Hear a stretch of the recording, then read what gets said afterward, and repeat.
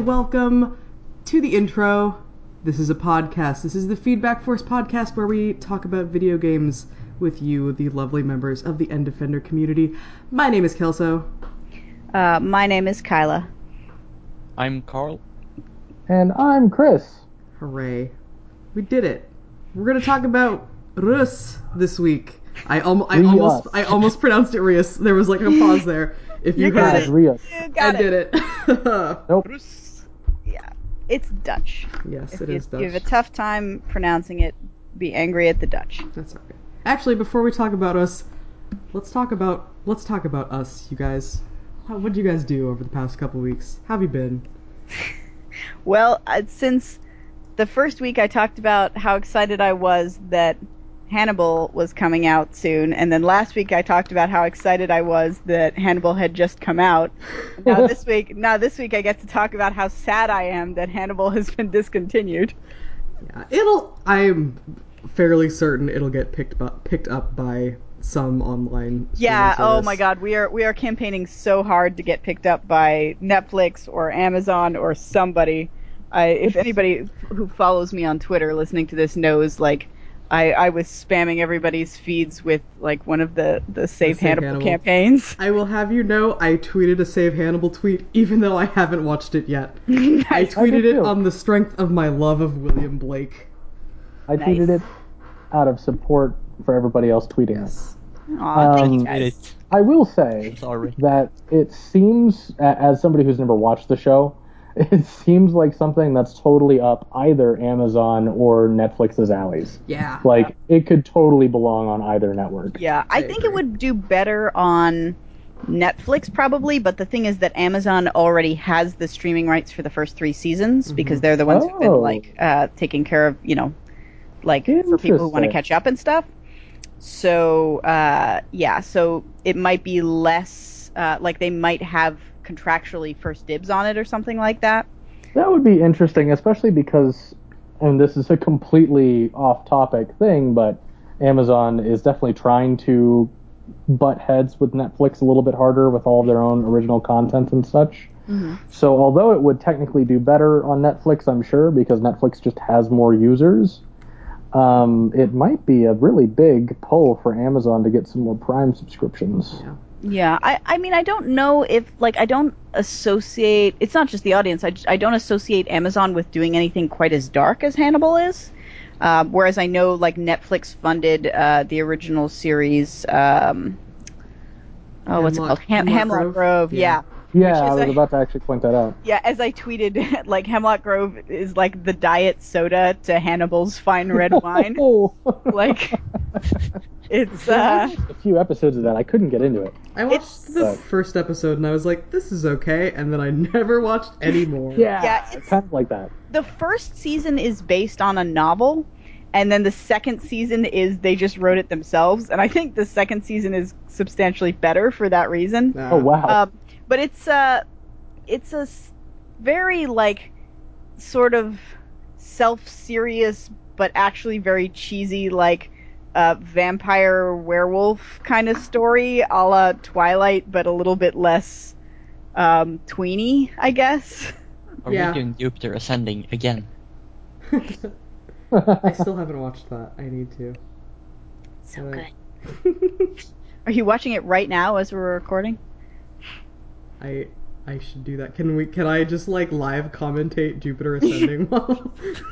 Oh man, if you want to live tweet Jupiter Ascending, like, are we gonna do that sometime, Kyla? I would totally do that. Queue it up and live tweet Jupiter Ascending. Oh snap! But yes, it does have that sort of, like, I don't know, like, self-serious cheese vibe that Jupiter Ascending does. But it's, I don't know, it's a little bit more coherent, and it's, like, very dark and bloody, but in that way that's a little bit eye-rolly, where it feels like they're just kind of doing it for shock value. Although it does have probably my favorite werewolf transformation of any werewolf-based media, where, like, the wolf, like, literally eats its way out from inside him. Oh, that's cool. Which is pretty fantastic. So it's like awesome. it like expands and like you can see like his teeth fall out and his like eyeballs pop out and stuff and like the wolf like sort of fights its way out from the inside and then like eats the like leftover meat. That's so metal. Oh my god. Yeah, it's pretty intense. I'm into it. It's probably actually gorier than anything that's on Hannibal. But Good God. yeah. The main thing I didn't like about the first season of Hemlock Grove is that while there's actually cool thing is that there's actually like kind of an even number of male and female characters and like all the characters including the female characters are really well rounded and sort of interesting and have depth and backstory and you know it's pretty cool, but like all the female characters die. It's kind of insane. I think it's like it's a pretty large cast, so I think there's like let's say roughly 10 characters of each gender, and like 2 male characters die and like 8 female characters die. Whoa. Yeah. Oh boy. Yeah, it's kind of insane. I actually sat and counted like at one point like counted out all the characters and who all dies, and it was kind of like insanely one-sided, and they don't do that as badly in the second season. But yeah. So the first part of our podcast is going to be TV from now on, it sounds like. Well, do you have other stuff that happened to you this week that you want to talk about? I had to give up my car today until quote-unquote sometime tomorrow because there's been this weird tapping against hard plastic noise underneath the dashboard for the last couple of weeks whenever I start my car. Cat trapped in your car? That's kind of what it sounds like. It's very regular. It's happen. just tap, tap, tap, tap, tap, tap, tap. And it's exactly 50 taps every time I turn on my car. Wow. That's interesting. That is a smart... The cat wants to communicate. Multiple times? Oh, yeah. I had to... I mean, it's been like 2 weeks. At some point, I noticed the regularity of... It always seems to last about the same length of time. I wonder if it's exactly the same amount of clicks. And then I counted several times, and like sometimes a couple times I got 49, a couple times I got 51. So I'm just going to assume that I just counted poorly. Some kind of like cog wheel spinning against something that has like exactly 50 cogs or something like that. Yeah. Anyway, I mean, I brought it in, I explained it to the guy, and he's like, "Oh, okay, I think I know exactly what it is. It sounds like it's an issue with your climate control system." I'm like, okay, cool, that makes sense because the engine doesn't have to be turned on for it to happen. I just power the car on and then it happens because I have a car with a button to power it on. And then he was like, okay, cool, are you just leaving it here or are you gonna, like, what are your plans now? I was like, well, I mean, I can just hang out. I don't know how long it's gonna take. He's like, well, we can get it back to you sometime tomorrow. I was like, oh, okay. You can hang out here overnight if you want. Yeah. But, Sleep like, over. all right, do you guys have a shuttle service or something? He's like, yeah, we'll schedule you a shuttle. And then an hour and 10 minutes later, somebody called my name to take me on a shuttle. Yikes. They don't have like a loaner car that they could give you? Nope. That's a bummer. Real. Well, at least it's only until tomorrow. I actually just got my car back last week. I had to get like all new tires, and they're like, yeah, you got a bunch of valves that need to be replaced, and also your taillight isn't working. But then they like figured out what was wrong with the taillight, and they didn't charge me anything for that. But it was like I mean, it was like a week without my car, but granted, I don't drive my car anyway, so I drive it once a week to move it so it doesn't get towed, and that's about it. I need to do something with my car. What car do you have? I have a Subaru. Oh, I love An Subarus. Outback. Yeah, it's Subarus are the best. I know. I like my Subaru. What year is your Subaru? It's an 04. Oh, so that's it's fairly old. decent. Yeah, but like they last forever. So we have a '95 Geo Prism. Damn. Yeah, it is. Yes. Hell yeah. It is constantly breaking down. Huck calls it sudden blue. Oh boy. And it is, yeah, it spends a lot of time in and out of shop. It currently has 2 working doors, I think. Maybe. You think? No, it has 1 working door. I was about to ask if you think it's 2 and not 3, or if it's 2 and not 1. Well, so but then you just decided it is in fact 1. The drive actually, yes, it's the passenger side front door that works. Because the driver's side door is fine, except the lock is so old that it doesn't unlock from the outside anymore. So you have to unlock it from the passenger side. I see. Then the back doors, one of them has the child lock stuck on and can't be opened from the inside. Oh no. And the lock has to be like pulled up manually because it's the automatic locking thing is too weak to push it up. So you have to reach from the inside to unlock it and then open the door with an actual... Oh, no, sorry, that one can't be opened from the inside. It's the other one that has to be unlocked from the inside, and then... No, the child lock one is also missing its door handle on the outside. That's the problem. The other one is the one with the stiff lock that has to be opened with a combination of, like, the inner handle and the outer handle at the same time, because both of them are kind of weak. So, yeah. It's falling apart, this car. Yeah.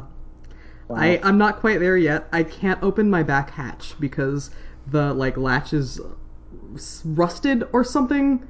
So or that Toyotas, just doesn't how is open. That a problem? Like, how do you ever lose a Subaru? How many miles do you have? Off the top of my head, I'm not sure. A lot. I've driven it. Yeah, I've driven it. go like 200,000 miles easy. Yeah, because they're Toyotas, yeah. I'm probably, I don't want to guess, but I've driven it back and forth, a 13-hour drive between Iowa and Colorado a bunch of times. Wow. And I've driven, I drove it from Iowa to Seattle when I moved here. I've got a lot of miles on it. It's been around the block, so. Yeah. One of my friends just, purchased from some old lady somewhere a new car. Let me look up his thing real quick, because I'm curious. He had a Toyota, an 04, I think it was, Camry, with 250-some thousand miles. Hot damn. And then he got, or maybe it was a 2000 and then he got an 04, something like that, because it's still an old car that he has bought, but it has 15,000 because it was just owned by this old lady who literally never drove in it ever. So it's just well, okay, you got the best deal ever known to humanity. Yep. Good God. Yeah, Sudden Blue has had some experience because it's driven cross country several times because we drove from Los Angeles to Pennsylvania and back. So yeah. That's a drive. Well, occasionally we'll talk about video games. Haha, stealing taglines. But we should probably talk about video games. Yep. Probably, right? We should talk about video games. So do we want to talk about cars at least? Yeah.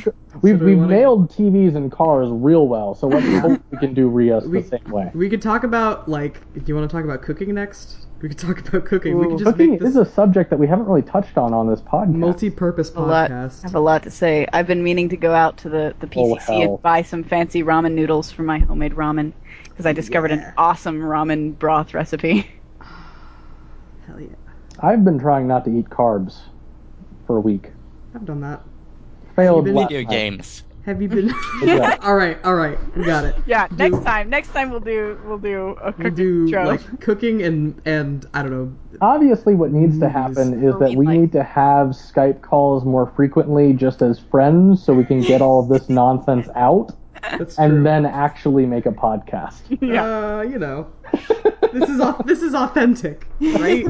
Yeah. I mean, something like that. Okay, video games, Rios, go ahead and tell us about it, Kyla, Cage Tiger person. So the game we played this week, or this 2 weeks, was Rus, which is a Dutch strategy game that is basically sort of an inverted RTS, where instead of controlling buildings and units, you control resources.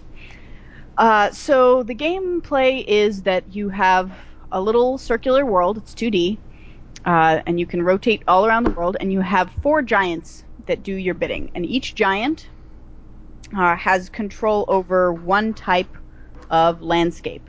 The forest giant can make forests, the swamp giant can make swamp, the rock giant can raise mountains, and the ocean giant can lower oceans. And there's some additional rules like swamp and forest can only be in locations that have access to water, and if an area is blocked from access to water by a mountain, then it becomes desert. And desert, swamp, and forest are the three livable biome areas of the game. So all the sort of main building stuff that takes place in the game, at least for the humans, takes place in one of those three biomes. Each of the giants also has the ability to create sources, which are different map elements. They are minerals, animals, and plants that create resources on the planet. There's two of each type, so there's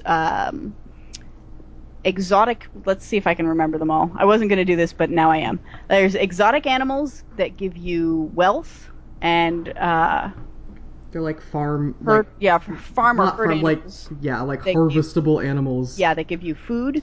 There are herbs in the plants. There are herbs that give you tech, and fruit plants that give you food. And then for minerals, there is a wealth mineral and a tech mineral. So it's the three resources are tech, food, and wealth, and they're distributed sort of not unevenly. There's two of each, but they're not. It's not like both animals give you the same thing or both minerals give you the same thing. They're distributed among the 6 different types of sources. And there are like secondary resources, I guess you would call them, like yes. the awe and nature. I was gonna get into that. So there's hidden resources as well, which are awe, danger, and Natura. Yeah, Natura is the third one. Which Natura is basically like how sort of rich in nature the area is. Awe is like how in awe of things the villages will be, which helps prevent greed. And danger is how threatening the usually animals are to, I think maybe only animals, are to the local. You can add danger to iron mines, if I recall correctly. So there are mines which can do iron mines actually cause danger, or do they just, like, they do more if they have danger on the patch from nearby animals? Oh, you know what? You're probably right about that. Never mind. There's danger. Yeah, But so I think there's some symbiosis that causes danger. Yeah, so there's a variety of there might be some minerals that like increase the danger of nearby animals or something like that. I think it's like iguanas, if there's a mine nearby, will be more dangerous. Yeah, something like that. Dangerous iguanas. I love that. My greatest fear. That logic there. Yes. Yes. So the main 3, the wealth, food, and tech are a little bit easier to manage because it tends to be pretty clear how you're going to get them, whereas the 3 hidden resources, you kind of have to know the systems a little bit better in order to make the best use of them because they're less obvious. So when you put any of these, one of these 6 sources somewhere on the map, what it becomes depends which biome you place it in. So for instance, if I am placing herd animals and I place them in somewhere in the ocean, they'll become mackerel. But if I place them in the forest, they become chickens. And if you place them in the swamp, they become frogs. And in the desert, they become kangaroo rats. So each of these different unique sources has symbiosis elements so that they will be more effective depending on what you put nearby them. So, for instance, chickens in the forest operate better next to blueberries because they can feed on the blueberries. So they will give you more food if the space next to them has a blueberry. These sources can also be upgraded with aspects. Each giant has 3 aspects that they can cast, which are sort of just little bonuses that on their own they give improvements to whatever source you cast them on, but if you cast specific ones of specific power level, then you can upgrade, for instance, chickens with a herd aspect upgrade into rabbits. And then the status of like what helps them that's nearby changes. So chickens do best next to blueberries, but rabbits do best next to other rabbits. So as you make your resources more powerful, you have to change your strategy of what's around them and what you're, like how you're combining things. So that's the parts you have control over. The human element and the sort of randomness element of the game is that based on what areas have space and where the resources are, humans will come and settle on the map and form villages. And they gain prosperity based on what resources are nearby. And as they gain prosperity, they also try to complete projects. So there's like little buildings that they would like to build. But in order to complete the projects, they need... Each project has a requirement of which resources. So, you know, if you're wanting to make, I don't know, what are some of the early ones? Like the granary just requires a ton of food. Yeah, yeah. Like 30 food or something. Yeah, the trade post and a couple others. I think the druid in the swamp is Druid one. circle, yeah. Yeah, so they start small with little things like that where you got to get maybe 15 gold and 15 tech or something to complete a project. But as their projects, as the game goes on and they finish more low-level projects, they sort of they grow and they increase in their technology level and they ask for bigger and bigger projects till by the end you're building them like opera houses and circuses and, you know, hospitals and things like that. And those will require like 1,250 food and 300 wealth and 100 tech and also like 25 awe or something like that. So it gets much more complicated. But when humans finish a given project, they give you an ambassador from their village. And ambassadors power up your giants. And depending on what biome the village was in when it completed a project, they will give you a different ambassador, and different ambassadors power up your giants in different ways. But you must be careful in increasing the prosperity of villages because there is also a greed system where if villages become too prosperous too quickly, then they start to become greedy. And first they will start to attack neighboring villages and try and steal their resources. And if they go too long without getting their way, then they will also start to attack your giants. And your giants can be killed, and if you lose any giant, then the game ends automatically. Normally you have a set time frame in which you are trying to achieve either a certain amount of prosperity or get specific projects. Specific builds. Specific builds, specific projects, and so on.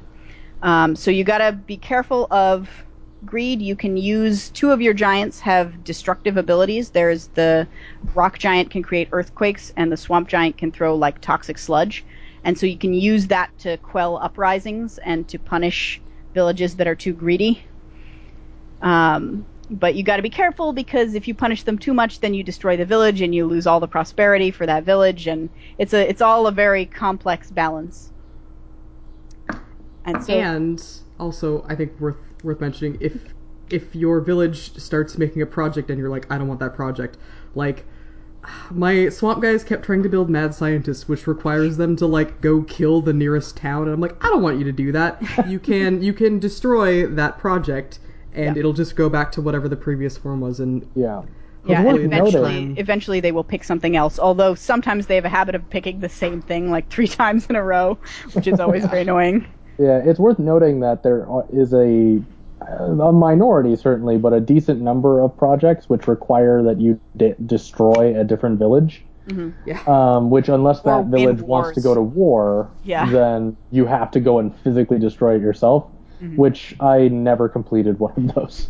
I don't mind occasionally I will complete ones that require destroying a village, because if it's a village that's like already greedy anyway or isn't doing too well, sometimes it's like, all right, I'm willing to sacrifice that village so that this village can be stronger.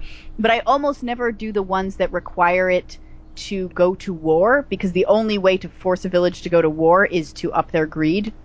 And I don't want to have greedy villages. And the war system is actually, the more a village has gone to war and been successful, the more likely they will be to go to war in the future. And success isn't just that's determined by interesting. them beating up on the other villagers. If another town goes to war with that town and you stop them, like if they win a war by divine intervention, it still counts as a win. Yeah. Yeah. So if someone attacks them and you destroy the army en route, then they win. Which is amazing. Yeah, and you can see how many wars your village has won because they get little like war banners in their descriptive, like their village description. So that's something important to keep an eye on. So I posted a lot on the forum about what I really love about the systems in this game is the way that they overlap in really interesting and but asymmetric ways. So, for instance,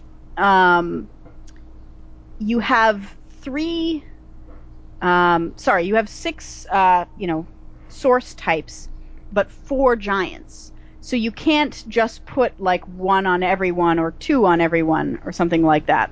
So 2 of them have 2 each and 2 of them have 1 each. But to fill that gap, you get like the ocean giant gets healing abilities and the forest giant gets buff abilities and the other 2 giants get destructive abilities. And you have I just think that and you have things like creating the same resource in a different biome has different symbiosis. So you can't just do like one animal next to one mineral in every biome, which is actually a problem I have with a lot of strategy games because, especially I think tower defense, but even like RTSs and stuff, when you have one strategy that works, then if you're getting attacked from like multiple sides or something, you like say you have like a tower defense game where there's like 3 places enemies can attack from. If you kind of know generally how to defend against enemies, I always end up making the exact same defenses 3 times in 3 places, which is much harder to do in a game like this because you can't do the same strategy is not going to serve you well in different locations because every situation is so conditional. It's depending on what the village is trying to build and what biome they're in and how close is like the nearest mountain and how close is the nearest other village and so on and so forth. So that for me was what made this game really sort of strategic and interesting. Yeah, and I think the randomness is sort of what does it for me in both a good and a bad way. I like that, you can start a forest village and sometimes they'll want a granary, but sometimes they'll want a temple, and you have to just completely change your plans if they don't start building what you want them to start building, which is annoying sometimes, but I like being kept on my toes that way. Yeah. It goes kind of fast to change resources, though. So Yeah. I didn't feel like that was a problem. Yeah, and although you do kind of have to think ahead because the giants have travel time and cooldown time on the resource creation. So if you're, trying to fill, an orchard of, you're making a pear orchard in the forest somewhere, it helps if you already have a lot of plants down because the aspect to turn them into pears refills much faster than placing a new plant entirely. Mm-hmm. So what strategies did people find that they enjoyed? I think, I don't play a lot of strategy games, so my strategy was mostly flail and hope I get lucky. Did that work? I mean, like, I'm curious. Sometimes it did work. I had a couple really good runs, and I had a bunch of not so good runs. So, Okay. yeah, I think that's my problem with strategy games in general, is that I am a little bit reactionary. I'm not super great at planning ahead in games, which is weird because I'm really great at planning ahead in real life, but whatever. I'm so the opposite. I could plan ahead in games all day, but when it comes to life, I'm just like, I don't want to, no, I don't, I'll just take it an hour at a time. I don't need to get groceries before I take my car in, right? Yeah, exactly. That was exactly what happened to me, actually. But I guess since I've already opened my mouth, I'll talk about mine a little bit.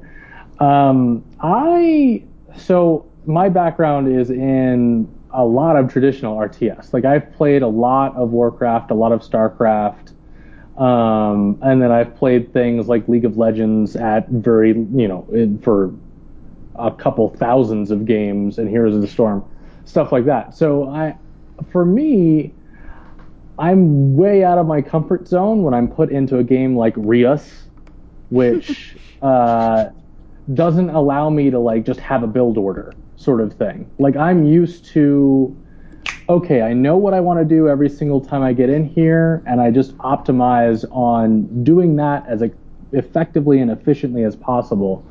And it's been really difficult for me to wrap my mind around the way Rios for those who haven't been like paying attention to other podcasts, Chris is intentionally trying to mispronounce the game to get a rise out of me. Continue. So I've been having fun with it, but that's where a lot of my potential negativity comes from. Is actually, I think it does what it does really well, but when it comes to like quote unquote strategies that worked really well for me, I didn't really have one either. I was kind of like Kelso. I didn't flail as much, but it was more that I tried to do the same thing every game, and the game wouldn't let me, and I got frustrated. That's so interesting, because that's actually exactly what I like about it, because I hate when strategy games have like one strategy that you're just trying to be the best at implementing. Right. Like, yeah, and that's what's I like having to for me in this adapt conversation. Situationally, and I think this game definitely like emphasizes situational adaptation. Absolutely. One thing I kind of forgot to mention. We need to let Carl speak. Oh, sorry. Kyla? Oh my gosh. My playthrough, I tried to I just winged it based on the projects the villagers had, basically. But when a project started, I basically just paused the game and then tried to figure out something that would work and then tried to implement it. I wish there was an easier way to see your symbioses without actually having to plant your sources. Yeah. Yes. So yeah, and that's something that you just kind of become familiar with over time. But yeah, it's a little bit tough. Yeah. So that touches, like Kelso and Carl both touched on the two things. That's the strategy, Carl, that I ended up starting to implement better, is that I don't like it. I hate pausing. It just doesn't feel right to me to be in a real-time strategy game that I can pause. Like, that just feels conflicting. But after I got, decent, put a few hours in around the 5-hour mark or so, and I played maybe a dozen hours, I think. So around the 5-hour mark, I started to pause more. And then I basically did exactly what Carl described doing, where I pause when I get new developments, new things come up, new information to parse, and then look around and kind of decide, okay, I've got X number of minutes until this development is done, X number for this one, X number for this one. How do I plan this out? And so I would also kind of plan things out accordingly like that, which suits me a little bit better, but the fact that I had to adapt so often it's hard for me to wrap my brain around. I don't know why. Kelso touched on one of the major things that I didn't like about the game, other than just it being incompatible a little bit with me, because I had a lot of fun with it, but definitely incompatible with the way my brain is working. Kelso pointed out that there's not, the core thing of that is that there's not a lot of information that the game gives you until you experiment with it. And I feel like it's a really big ask to say, okay, player, you're not going to feel good at this game, or you're not going to feel like you know a lot about this game until you've played 30 to 40 hours. I guess that's why there's a link to the wiki, like on which I also hate. The main screen. Yeah, I didn't take advantage of that. I felt like that would maybe cheapen the experience for me. Yeah. But I can see why it's there. I also think that's the primary reason why they have the system of unlocks that they have. And Carl, I know you posted on the forums that you really didn't like this, but I think because they don't give you all the available sources to start with. They give you kind of a handful, and then you unlock them as you're playing the game. So I think the intent is that you show at least some small amount of mastery over the starting sources, and then they gradually roll out new ones so that you can learn them as they become available, which I think is actually kind of vital to the game, because I think if they gave you all of your choices right up front, as you said, like that level of complexity is kind of overwhelming when you're not as familiar with the system. Yeah, I think the game could have done it differently and unlocked it in another way. Yeah, there's no reason that you couldn't have unlocked it during play, but I do like that it's at least tiered in the sense that you don't have access to everything right at the beginning. I guess my only real problem with the game is how little information it gives you. Like, even when I go through the menus and I find the things that are unlockable, let's say I mouse over pear tree. It's just like, it's a tree of pears, and gives me some like Wikipedia information about a pear tree. I'm like, no, I want to know how it applies to the game. It doesn't give me stats. It doesn't give me anything like that. And if I'm in the game and playing it, I might, evolve. I don't know what the term is, but evolve one of my tiles into something that has the potential to evolve into something that's locked, let's say. And there's a little lock icon over the thing. If I mouse over that, it doesn't tell me the name of it. It doesn't tell me what stats it would get me. It doesn't tell me how to unlock it. It just says, you haven't unlocked this yet. Please keep experimenting. Yeah. And that's my problem with it, is just it seems to hold so much of its information away from the player, which I feel is to its detriment. It's going to work for some people, but, and to its credit, it's a pretty cheap game with tons of playability and replayability. Yeah. Oh boy. But at least for a gamer like myself, that just bugs me. Like, I want to be able to know, or at least research all this stuff, and like have an idea of, okay, I know I need to do this to unlock this, and I'll get there, and I do the thing, and the whole like, just go out and play and experiment until you get all the stuff and until you know things. That's what bugs me, and it just doesn't work for me personally. I don't necessarily think it's like a quote unquote bad design or whatever. But it just doesn't work for me. Eve White mentioned that specifically in her forum post. By the way, Eve White gets an A+ this week for Gold star. for having made like a really good forum post about the game. Mm-hmm. But she mentioned that like the game forcing her to explore the possibility space was a thing that she felt, but she mentioned that as a positive in her context. So that's kind of interesting. I think that is very much like a play style thing. Yeah, exactly.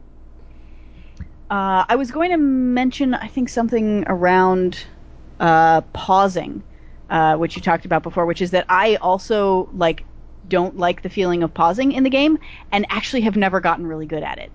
And right now I'm trying to face down like the last 6 prestige challenges, and I am having a really tough time. And I think if I was better at pausing, I would probably be a little bit better. I hate that feeling of, like, I have something difficult that I need to overcome. I think I know what I need to do to overcome it, but I'm just not good enough to do it yet. Yeah. Like, it's having a clear direction, but also being insufficient. Mm-hmm. And I think it's vital for like the very, very early experience, because it's such an overwhelming complexity that you need a chance to you don't want people to panic, right? You want them to be able to say okay, let me not feel time pressure. Let me just hit pause so I can actually look at the state of my game and think about what I'm doing without feeling like I'm under constant time pressure. It helps me in my flailing. I would say I'm okay with pause. I do want to ask, and then I want to ask one thing and then bring another thing up afterwards, but I'll ask first, since we're on the topic of pausing, what is making pausing difficult for you? Like, what is the block that you feel like you're running into when it comes to pausing well, quote unquote? I feel so... It's the inverse of what it's supposed to be doing, because I'm supposed to pause so that I don't feel time pressure, but instead the feeling of time pressure makes me not want to pause, because I feel like I'm under pressure and I got to get things done immediately, and so pausing feels like you're giving up. You're failing that pressure, right? You're like failing to think as quickly as you need to be thinking. It's not a mechanical thing of like you don't know when to pause or something like that. It's that it's like a psychological block. Yeah, it's entirely emotional, psychological. Okay. Well, I mean, when you say I'm bad at X, I normally think of it as mechanical bad when it comes to games. I am bad at forcing myself to do it. Gotcha. Okay. The other thing that I wanted to bring up, and I think it's worth definitely talking about, is that the tutorialization of the game and the way it ramps up difficulty and ramps up the challenges that you can access is really smooth. Yeah. Like, it starts you with 30-minute games, and then you do a couple of those to unlock enough achievements though that it says, okay, now you can play for an hour with a little bit more complex stuff. And then you do that a few times and unlock those achievements. It's like, hey, now you can play for 2 hours. Mm-hmm. And you've still got more stuff to unlock, but if you can make it 2 hours, awesome. And then you'll unlock even more stuff. Like, it does do that really smoothly and in a way that I think feels really good. I just, like, my only complaint is that they don't give me enough information about what is there on the other side. Yeah, I liked that ramping up a lot. And also the unlocking thing, it's a nice way of sort of forcing you to temper your own expectations of yourself when you're just getting into the game. Especially for someone like me who doesn't play a lot of strategy games.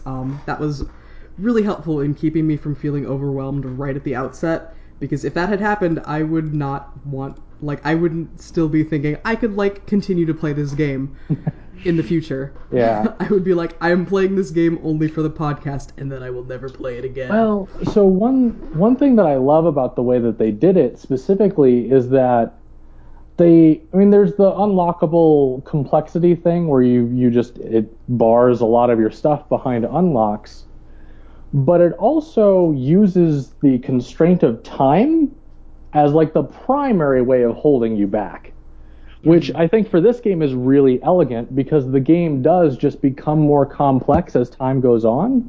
Yeah. And like, even if you have everything unlocked, playing a 30-minute game is going to be relatively simple. Like, it's going to be more complex than the person who just started out, but it's a much simpler experience regardless than a 1 hour or the 2 hour game. Yeah, there's definitely some project developments that you like really just don't even have time to crop up in half an hour. Yeah, it just won't happen, and you won't get as many ambassadors as a result, and therefore you won't get as many powers on your giants, which means that you just simply, even if they're unlocked, you won't get to some of those developments on your tiles, and some of that complexity just won't be there. So I really, really appreciate how they did that and how they actually gate that, where you have to get a certain number of achievements, and the achievements can be like finish the game with X prosperity, or with a desert town that has this, or with a forest town, whatever. The fact that it's like, okay, well, we know you can do this within 30 minutes now, so we know you're good enough to handle playing for an hour. It's just, I do really like the way they did that. Yeah, I think that's super smooth. There's a lot of things that are kind of subtle about this game that I really like. Right. I think, for instance, the danger mechanism is kind of interesting. That was interesting. I haven't messed with it much, so please explain it for me. Yeah, so there's some animals can be made to have danger, which is represented by like a little fang and different amounts, and every plot in the animal's range has the danger of that animal. The total danger within a village's borders is recorded on the village, and the village has 3 states.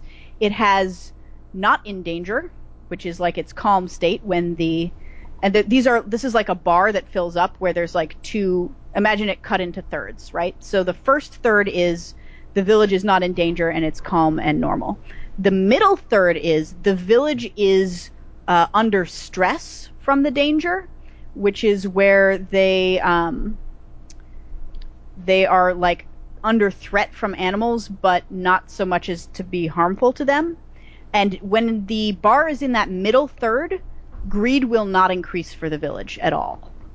Also, you get really cute little animations of like your villagers trying to fend off snakes. Yeah. I love something- that. And then if it goes, but if it tips over into the final third, then they are in overwhelming danger, and they will send out their military to destroy Gotcha. one of the animal plots. Okay, because I was going to to ask lower their about danger. that specifically. There was one instance where I messed with danger. That's funny sentence to say out of context. I think I created great boars of some sort and loaded them up with the aspects. So I don't think we went into it, but you create these resources on these tiles, and then your giants improve them with things called aspects, which allow them to evolve into better tiles. Right. And the aspects themselves have some sort of stat boost associated with them. So the aspect that I had was had danger associated with it, Yeah. and So great it's boars or probably whatever. either the predator aspect or the hunt.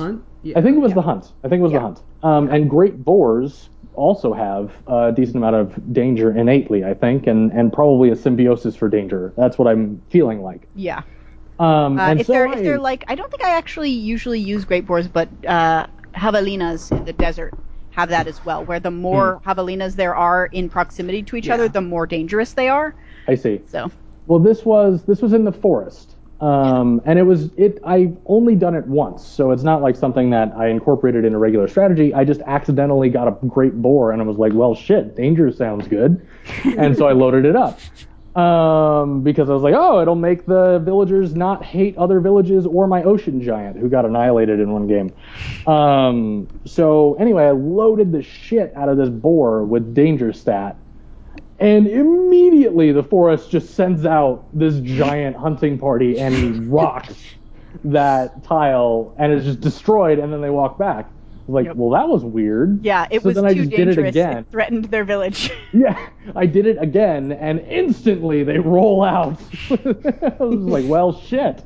And then I just didn't experiment with danger anymore. I kind of pulled a Sean Bouchard.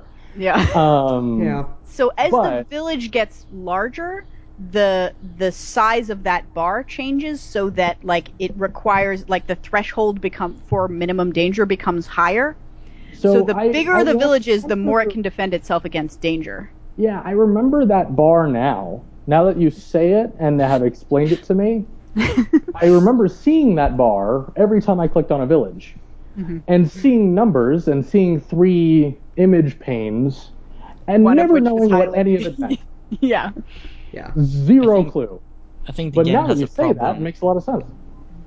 I think the game has a problem with it gives it's even if it cuts off some information until you learn them, it still has a very much amounts of different information that you have to get to kind of forget about them. Yeah, every single thing you click on, you get a little text box full of information about what it does and how it can be improved and what's the current status and which is what pausing is great for. This game without pausing would not be as good.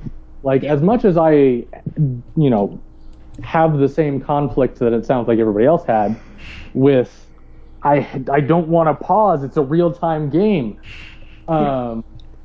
I totally appreciate what pausing does for the game, and that it lets you say, okay, hang on. I've made a bunch of new stuff. I have these new projects that are going on that I've never seen before. Let me just read and absorb everything and kind of understand what's going on.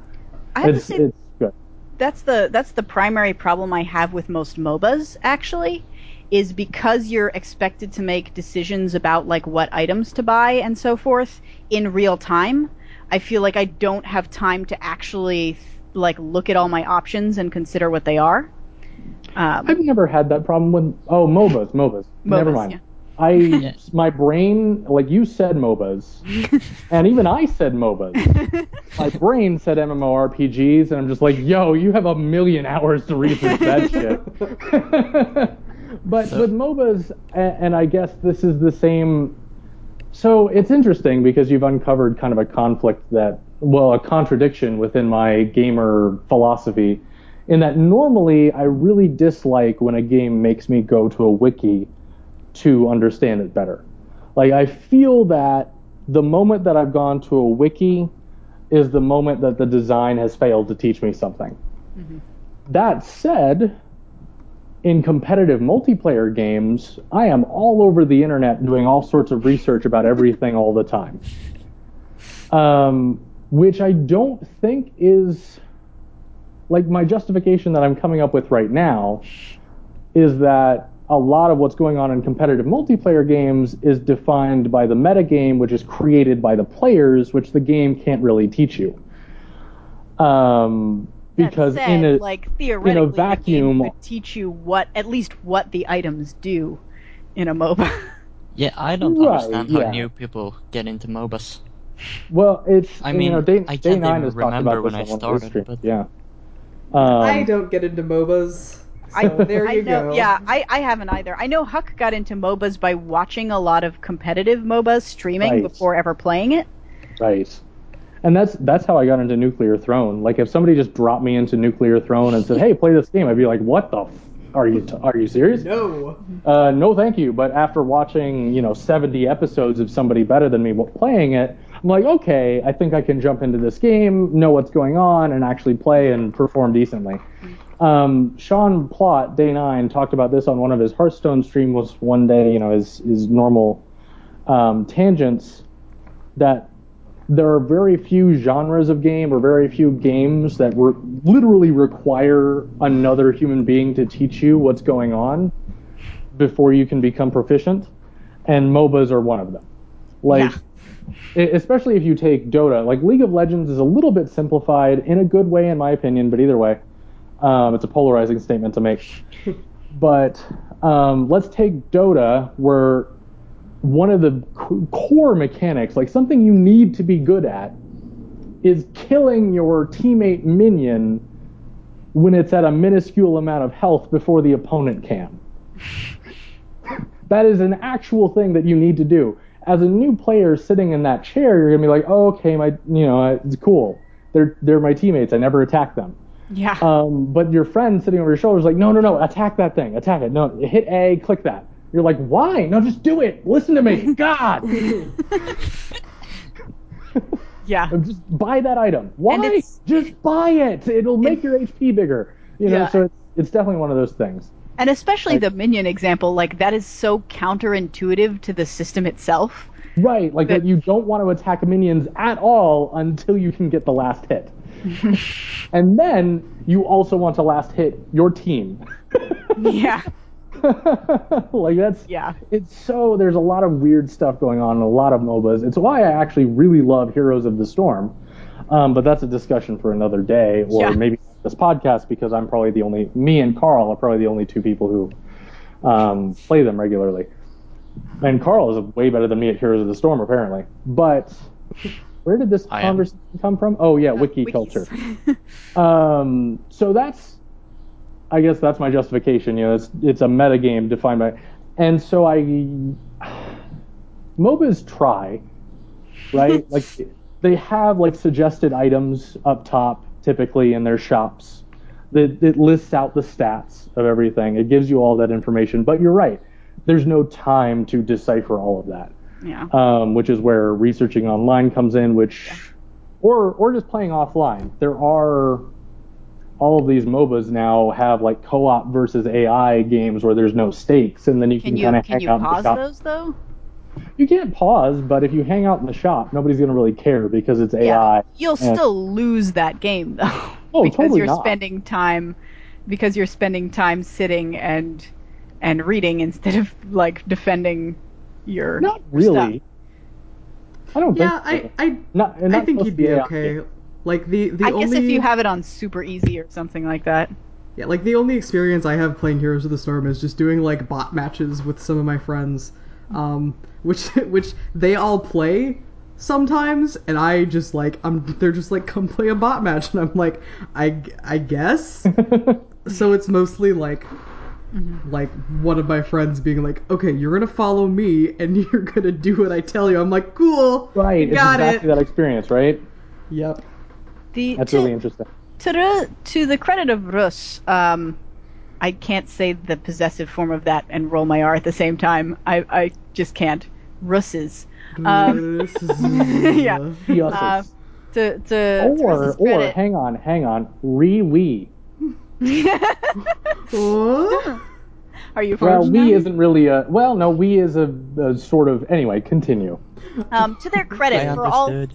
for all that they put the wiki on the main menu, there's a lot you can do with just sort of exploration and experimentation Yes. just before you ever even have to consider looking at a wiki.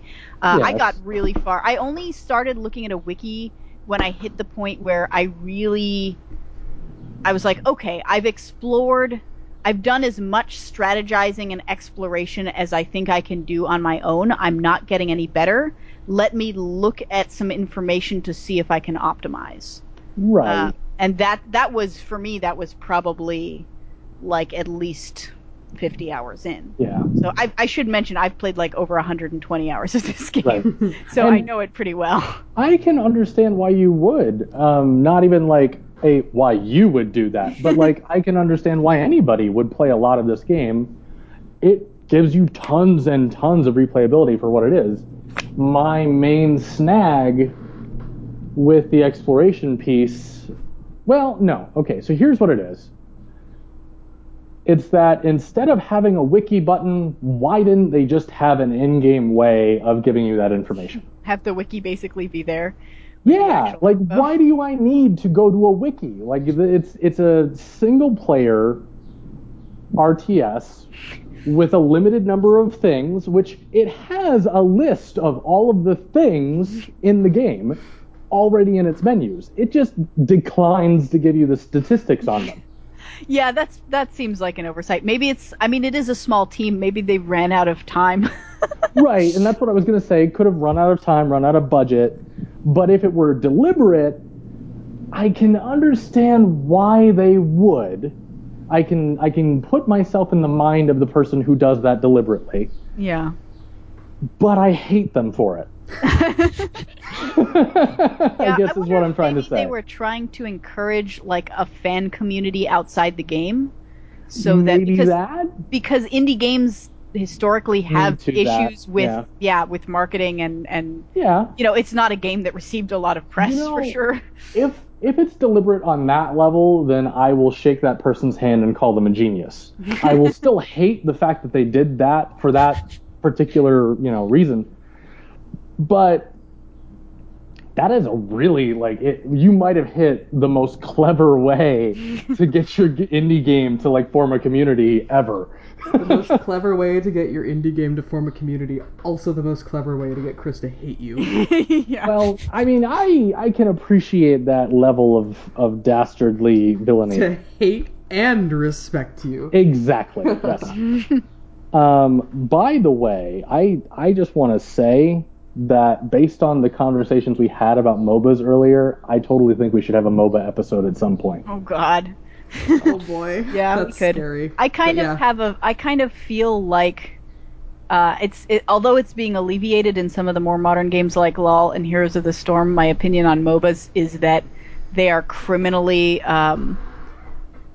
overly complex because they are not designed games. They are games that fell together out of circumstance. And so they do not have the streamlining of a game that was built intentionally from the ground up.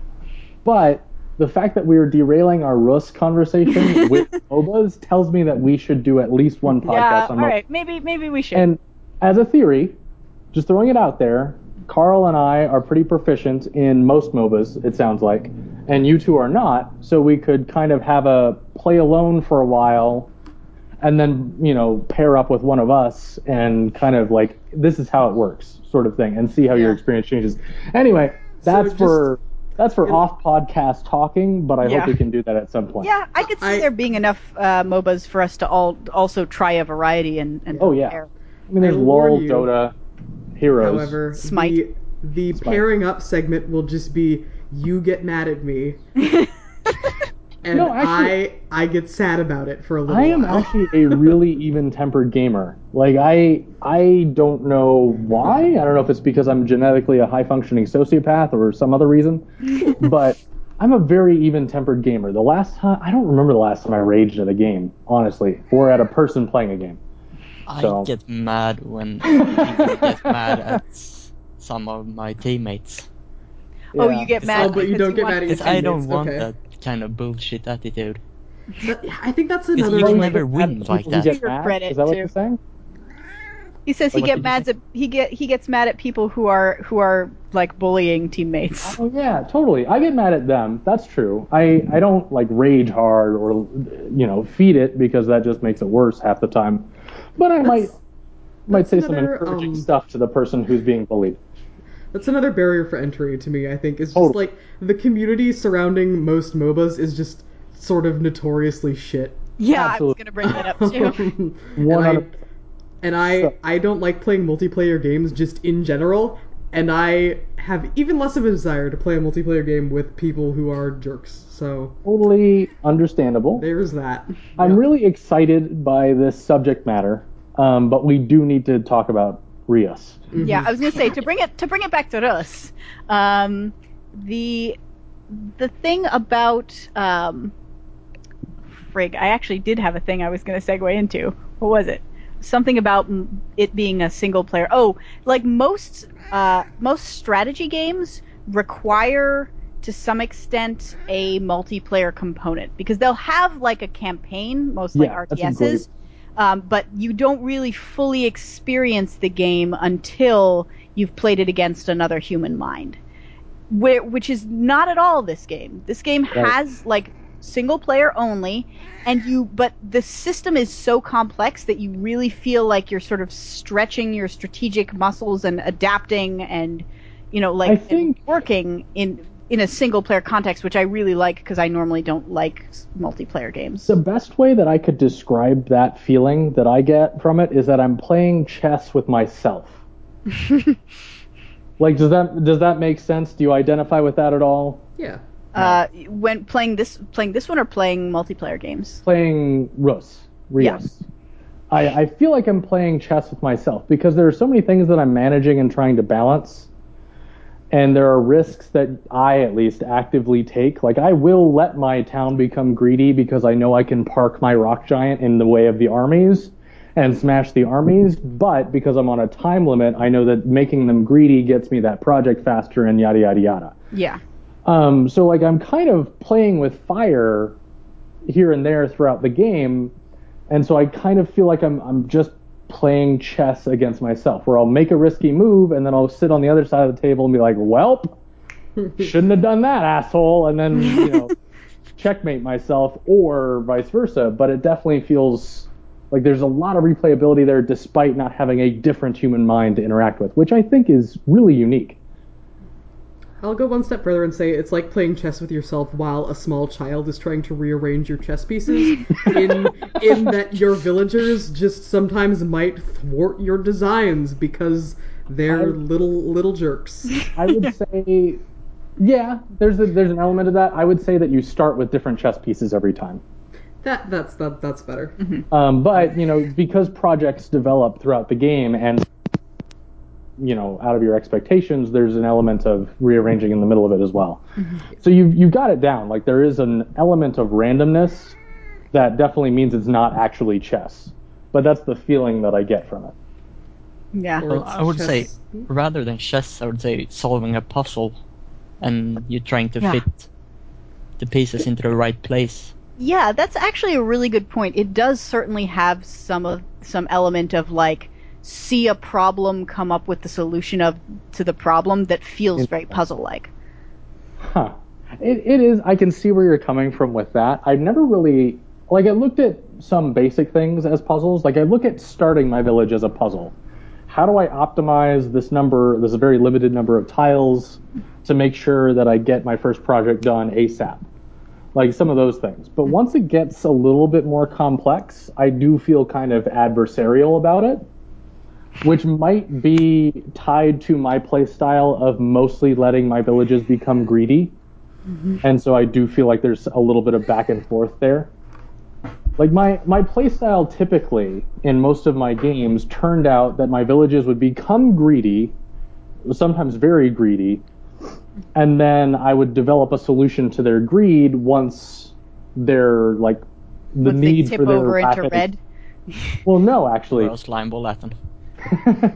Once their like once the need for their extremely fast expansion was concluded, like once I got my goal from it, I would develop a solution for their greed to make them happy again, to make them stop attacking my ocean giant, and then wait for the next development to come up. Like that was kind of the way I was playing it. That's how my brain worked at it. So for me, it felt pretty adversarial, rather than like peaceful puzzle solving. I think one thing that if we're talking about puzzly aspects, one thing that I really liked and I wish there was more of, or maybe there is more of that I just haven't gotten to that point yet, is the really specific achievements, like, you know, build up a town to X prosperity with only this resource. Yeah. Or one of the earliest ones that I did that I thought was really fun was, like, have a forest town that has, you know, X tiles of water and, you know, however many resources. I really like those very specific things. Which is a great way, by the way, of ensuring that you make a forest village with a lot of water so that it encourages development of the harbor project if you haven't seen harbor yet. Right, yeah. That little town was an island. Yeah. And it was fun. I enjoyed I appreciate that stuff as well. That also mitigates one of my number one problems with strategy games is I tend to fall into a rut. I tend to try one thing, and then if it seems like it's starting to work, I only do that. And so you mean you play them correctly most of the time? Well, I mean...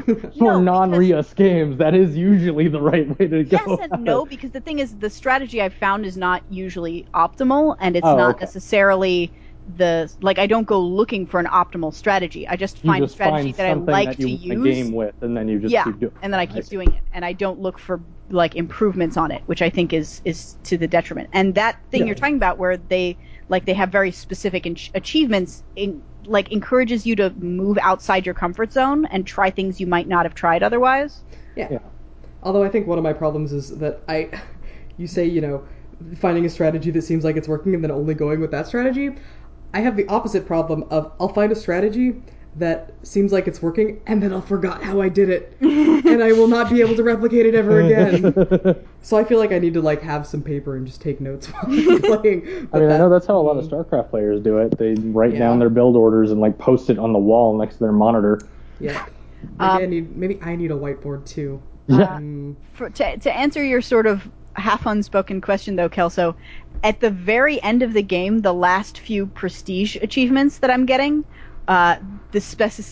so there are 8 prestige achievements that don't unlock any new resources of any kind. They're just there to see what you can do. Make you feel nice.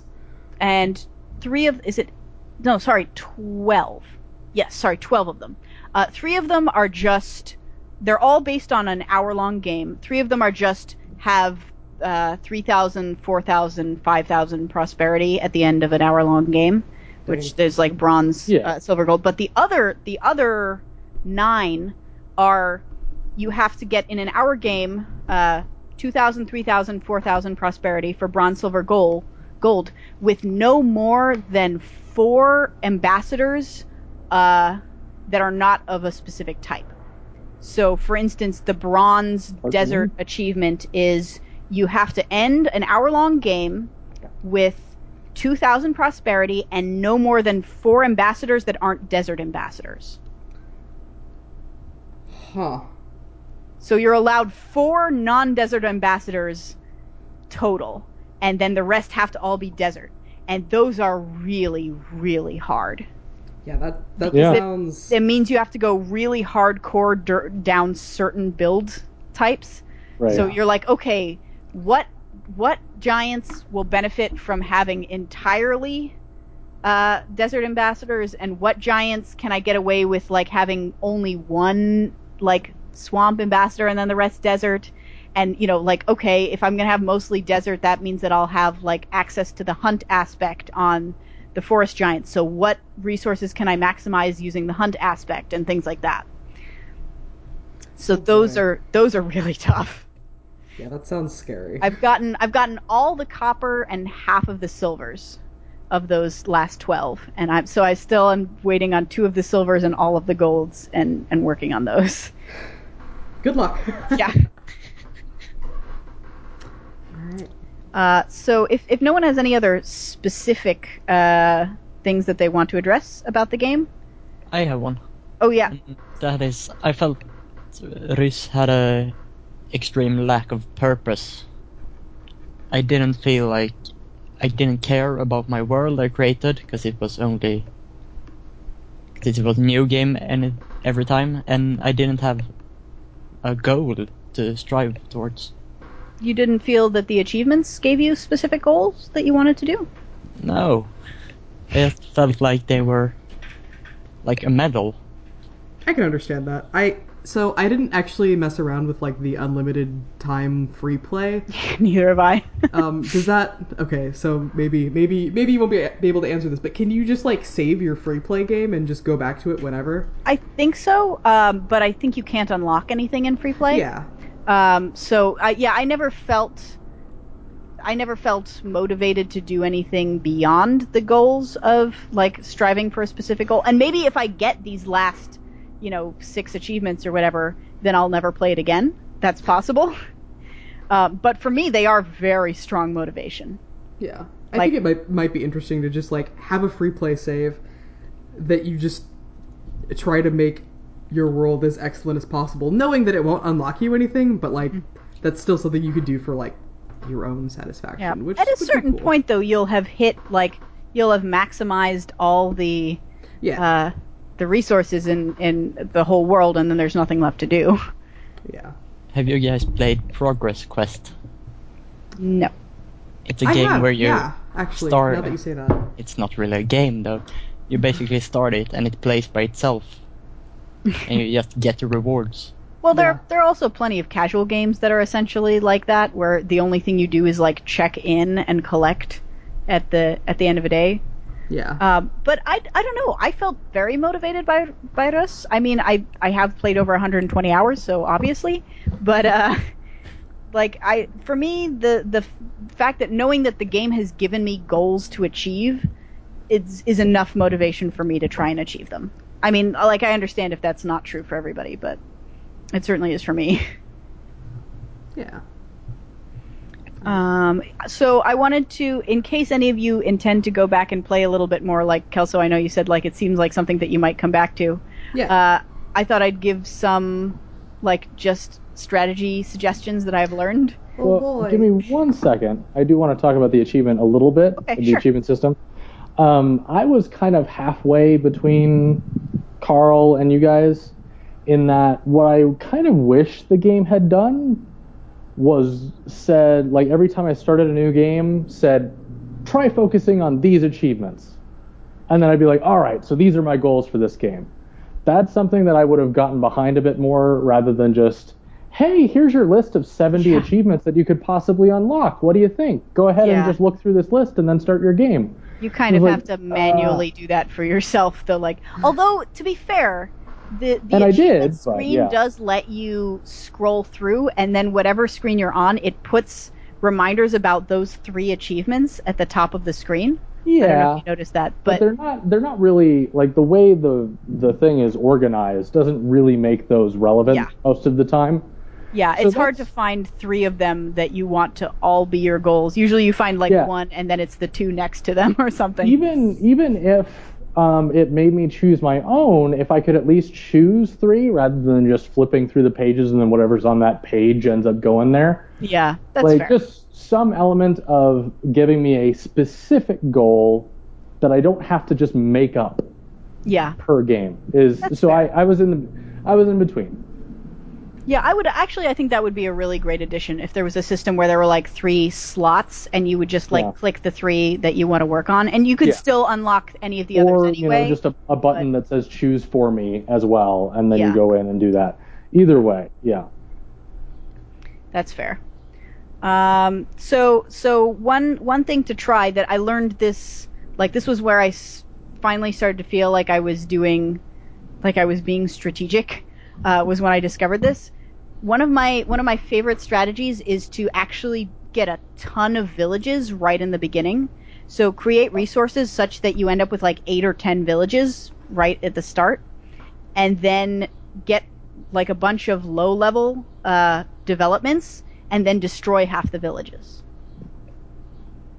I did kinda that thing, but I didn't have as many villages, but once I got an ambassador, I destroyed the city. Yeah. So Oh, yeah, it's so just, like, farming for farm. Yeah, ambassadors, you yeah. can farm ambassadors from low-level villages What? pretty easily, and then you end up with better aspects and better resources early on in the game, which helps you grow the few select villages that you want a lot faster in the mid and late game. So I'm gonna be honest. I almost never destroyed a village. In the Yeah. 12 hours that I played, I've destroyed maybe few enough villages that I could count them on one hand. And is that including? Did you ever have villages destroyed by accident by other villages? Nope. Always protected them. Okay.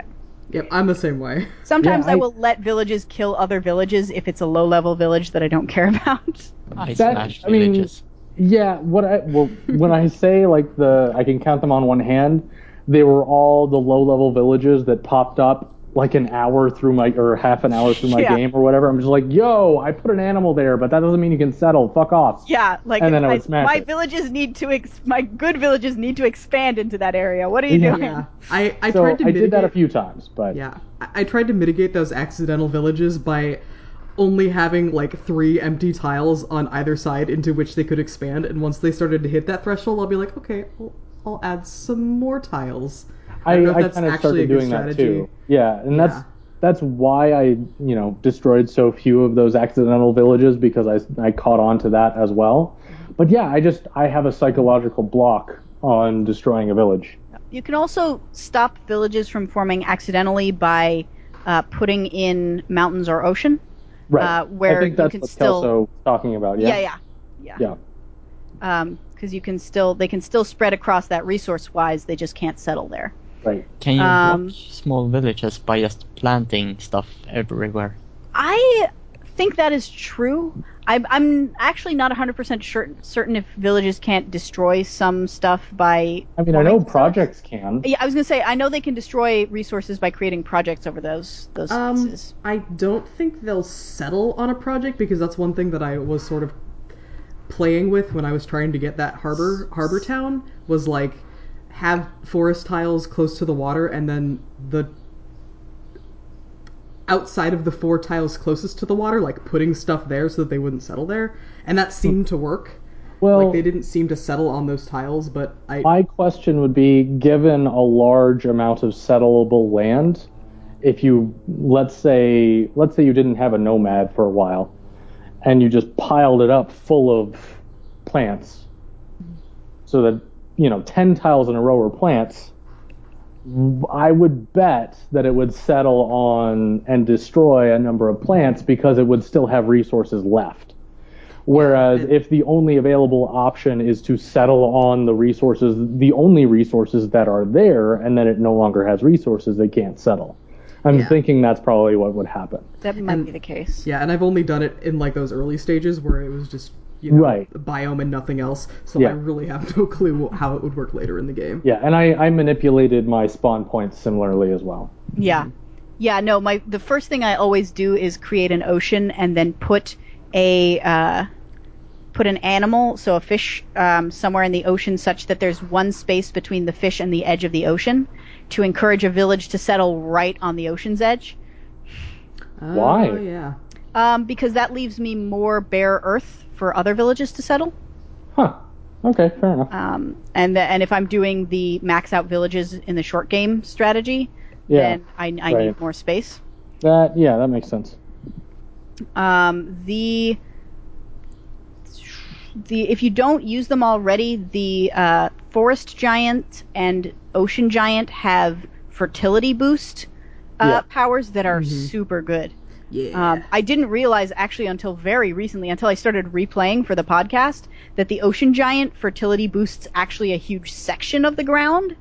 So now I use that all the time. Nice. I didn't realize that either. I mostly just use the forest one. Yeah, the ocean giants one heals the ocean giant and fertility boosts like 7 tiles or something. Damn. And it doesn't last as long as the forest giant's boost, but it can be very, very useful. Yeah. Also, pear orchards are the bomb. Pear orchards are fantastic. So are It's true. tea fields in the mountains and white willow groves in the swamp. Yeah, just willows and cherry trees mostly. Yeah. All right. So that's those are my strategic recommendations. Kyla's pro strats. Yeah. Yep. Pro tips. Awesome. All right. Do we have anything else to say about this game? I think it's a fun game. I'm looking forward to playing it more once I'm had a little distance from it, I guess. I was sort of hitting a plateau. Yeah. Yeah, I'm glad that you guys got a chance to play it because it's one of my faves. Yeah. Well, I don't know that I'll play it. I mean, I'm sure I will play it again, but I don't know that I will really get into it. At least not on the level that Kyla clearly has. Well, I hadn't played it for a long time before we did this podcast. Like I'd sort of been on a break, but it is one of those that I sort of come back. It's fun to come back to and binge for a little while. Yeah. Gotcha. And I definitely, when I was playing, for this, I definitely binged, what day was it? I think it was, all of, last Thursday or last Friday. I was like, I'm not doing anything else today. And I didn't do anything else that day. All right. So, yeah. So do we want Carl to talk about our next game? Talk about our next game, Carl. Yeah, so Yeah. the next game we'll play is Beyond Good and Evil. It's a game by Ubisoft that was released in 2003, I think. That sounds right. It was really well received, but it didn't actually sell well, but it was Critically it got acclaimed. good numbers. Yeah. Like Hannibal. Yeah, right. Yeah. I mean, DJ Wheat keeps clamoring for Beyond Good and Evil 2 every time there's an E3 and he's up there casting about it. Yeah. It's like Beyond Good and Hopefully Evil one day. 2 and Psychonauts 2. Most requested games ever, I think. So, you play as Jade, a photographer who takes care of an orphanage, and this takes place in space on a planet, also in the future, like every other space. Why is space Yep. always in the future? Because otherwise, how would you get from one planet to another? We could be aliens in the present. Technically, Star Wars takes place long, long ago. Oh, God. That is true. It also takes place in a galaxy far, far away. Yeah, but also a long, long time ago. Stargate is contemporary, I believe. That's So- good to know. There's that. Anywho. Well, anyway, it was, it's, as said, considered a really good game by many. It's a third-person action-adventure game. I'm not really sure. Yeah, that's a good enough genre qualification as any. Yeah. It's kind of slightly a-genretic. It's also like a photography game. Pardon Yeah. me? Okay. Oh. It tries to do, a lot of different stuff, and it mixes them together pretty well. Yeah, so this is another story-heavy game. Yeah. It's... I'm looking forward to this one. I've been wanting to play this game for a really long time, and I just never got around to it. So now I have a reason. I've played the first half of this game twice on my PlayStation 2 and never finished it, so this will give me an excuse to play through all the way. I've never interacted with this game other than knowing its title. I played as Kyla the first half, but only once. Okay. Nice. So it'll the end of at we've least the never- second half yeah. of the game will be new for all of us. Yeah. Yes. And then I will lobby very hard for the podcast after that to be the MOBA podcast. I'm just saying. All right, well, we'll see. We'll talk about that offline. Carl, is there anything specific that you want to look for in terms of design or that you think we'll be likely to discuss? Well, I'm gonna look for at least how it sets it apart from other games, like say the Zelda games. Okay, so how it's Or different things from like- other third-person action Yeah. games. Okay. Yeah, that's a good Because way. it does some really interesting stuff, if I remember correctly. Mm-hmm. Because, Okay. yeah, that's one of the things that I've kept hearing about it, is that there's just a lot of things that you don't see in a lot of other games, which is... What would be some examples of its contemporaries in that space? I mean, we say Zelda. I would probably say Tomb Raider is another one that's in the era. Ico, maybe? I don't actually know when that came out. Let's see. It was originally PS... Was it originally PS2 or PS1? it wasn't it like released on every thing that existed? 'Cause Well, but first, the Ubisoft's question. are- I think it was it was also GameCube, so it was like I think it was GameCube, PS2. Xbox, PS2, GameCube, Yeah. That and sounds even right. PC. Okay. All right. 2003. When did Kingdom Hearts come out, actually? Also around 2003, if I recall correctly. It wasn't 2003 I just did a quick though. Google. Some of the other games from 2003. It was a great year. Yeah, Call of Duty, PlanetSide, Knights of the Old Republic. Okay. Was God of War Metroid around then Prime. as well? The original God of War, I mean? I don't know. I'm looking. Pokemon Ruby and Sapphire. Not Those are- related at all. Yep. Prince of Persia, Sands of Time. Yeah, Wow, that was 03? Jeez. Kingdom Hearts was 2002, so Kingdom Hearts Yeah. is roughly contemporary. Zelda Right, that's Wind what I was Waker, about to say. I think it was 02. 2003. Yeah. Interesting. Okay, so that gives us a good selection of games to compare it against. And I just tried to wiki God of War, and it took me to an article about deities representing war in various in various cultures. I mean, technically speaking, that's probably more relevant. Yeah. Looks like that was also the year GTA Vice City got Xbox and PC ports. God of War was 2005, so God of War was a little bit after this. Gotcha. Okay. The Hobbit, I totally had that game. I don't remember anything about it. I'm just looking at a list now. Yeah. Max Payne 2. Yeah. Deus Ex. Oh, okay. Yeah. Cool. So that's some stuff. Yeah, so that'll be interesting. That'll be an interesting comparison. We'll have to come into the next podcast with a list of games to remind ourselves. Yes. That's good, because I actually replayed Knights of the Old Republic, like, sometime late last year, so that's kind of fresh in my mind. Okay. I As a contemporary. imagine that's going to be, I mean, it's a contemporary, but I imagine it's going to be almost different Not- genre. yeah. Like, it's just going to be really, really different. Yeah. But, Okay, so listeners, you have 2 weeks from when this podcast comes out to play Beyond Good and Evil. It's on Steam, right? And probably GOG as well? Yep, I bought it on GOG. And It it's has also on an Steam. HD remake that it's only 360 and PS3 though. Okay. I forgot about that. oh, nice. It I might know. fix the shitty camera. I don't know. Well, I'm going to Don't be tell me playing it there's on a Kingdom PS2. Hearts camera here. No, I think there's more freedom than that, but I don't actually remember. Yeah, I have it for PS2, so I'm going to be playing it for PS2. Nice. I was We'll gonna see I if was anybody hoping, has differences in different versions, I guess. Yeah, I was hoping Yeah. someone would have like an older console version in case of things to compare. Yeah. Yeah. I'll be playing it on PC, so. So will I. Same. It's up to you, Kyla. Yeah. I'll let you guys know if the experience changes. Yes. Awesome. So, forums and plugging and stuff. You can find our forum posts at undefinedbehavior.com/forum. For now, are you still working on migrating the forum? We are still working on migrating the forum. I'm sorry. We there will be keep tweets trying to about rope Sean into a conversation about it, but he There is, will of be course, a tweets very about busy it, man. I'm sure, when it's migrated, right? Yeah. Yeah, there will sure, be yeah. all sorts of notifications going out to everybody Yeah. once there's But some until sort of then- migration. Yeah. But I was until then, seeing a go lot of nuts. Yeah, I was seeing a lot of talk about it, so I wasn't sure if that was like, imminent or not. It So- should be, but it wasn't. Okay. Like there Cool. was a statement of, "Hey, when are you guys available this weekend to talk about it?" And then it was not mentioned all of the weekend. All right. So it is vaguely imminent, is what I will say. So, but until then, undefinedbehavior.com/forum is where you go to discuss the Beyond, your thoughts and feelings about Beyond Good and Evil.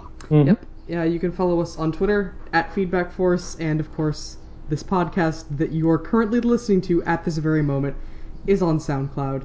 So I'm not going to tell you what the address is because you're already there. You did it. Good job. I'm so proud of you. Yup.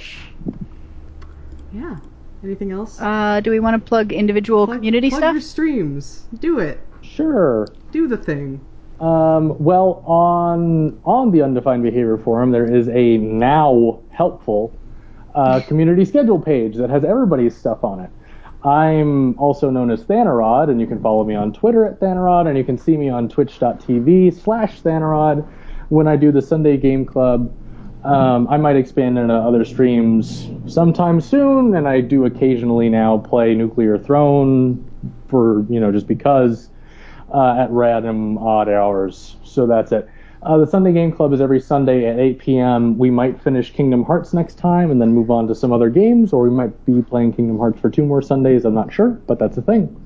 Kingdom Hearts, the end of Kingdom Hearts is going to be the end of an era. It's going to be so sad. Basically.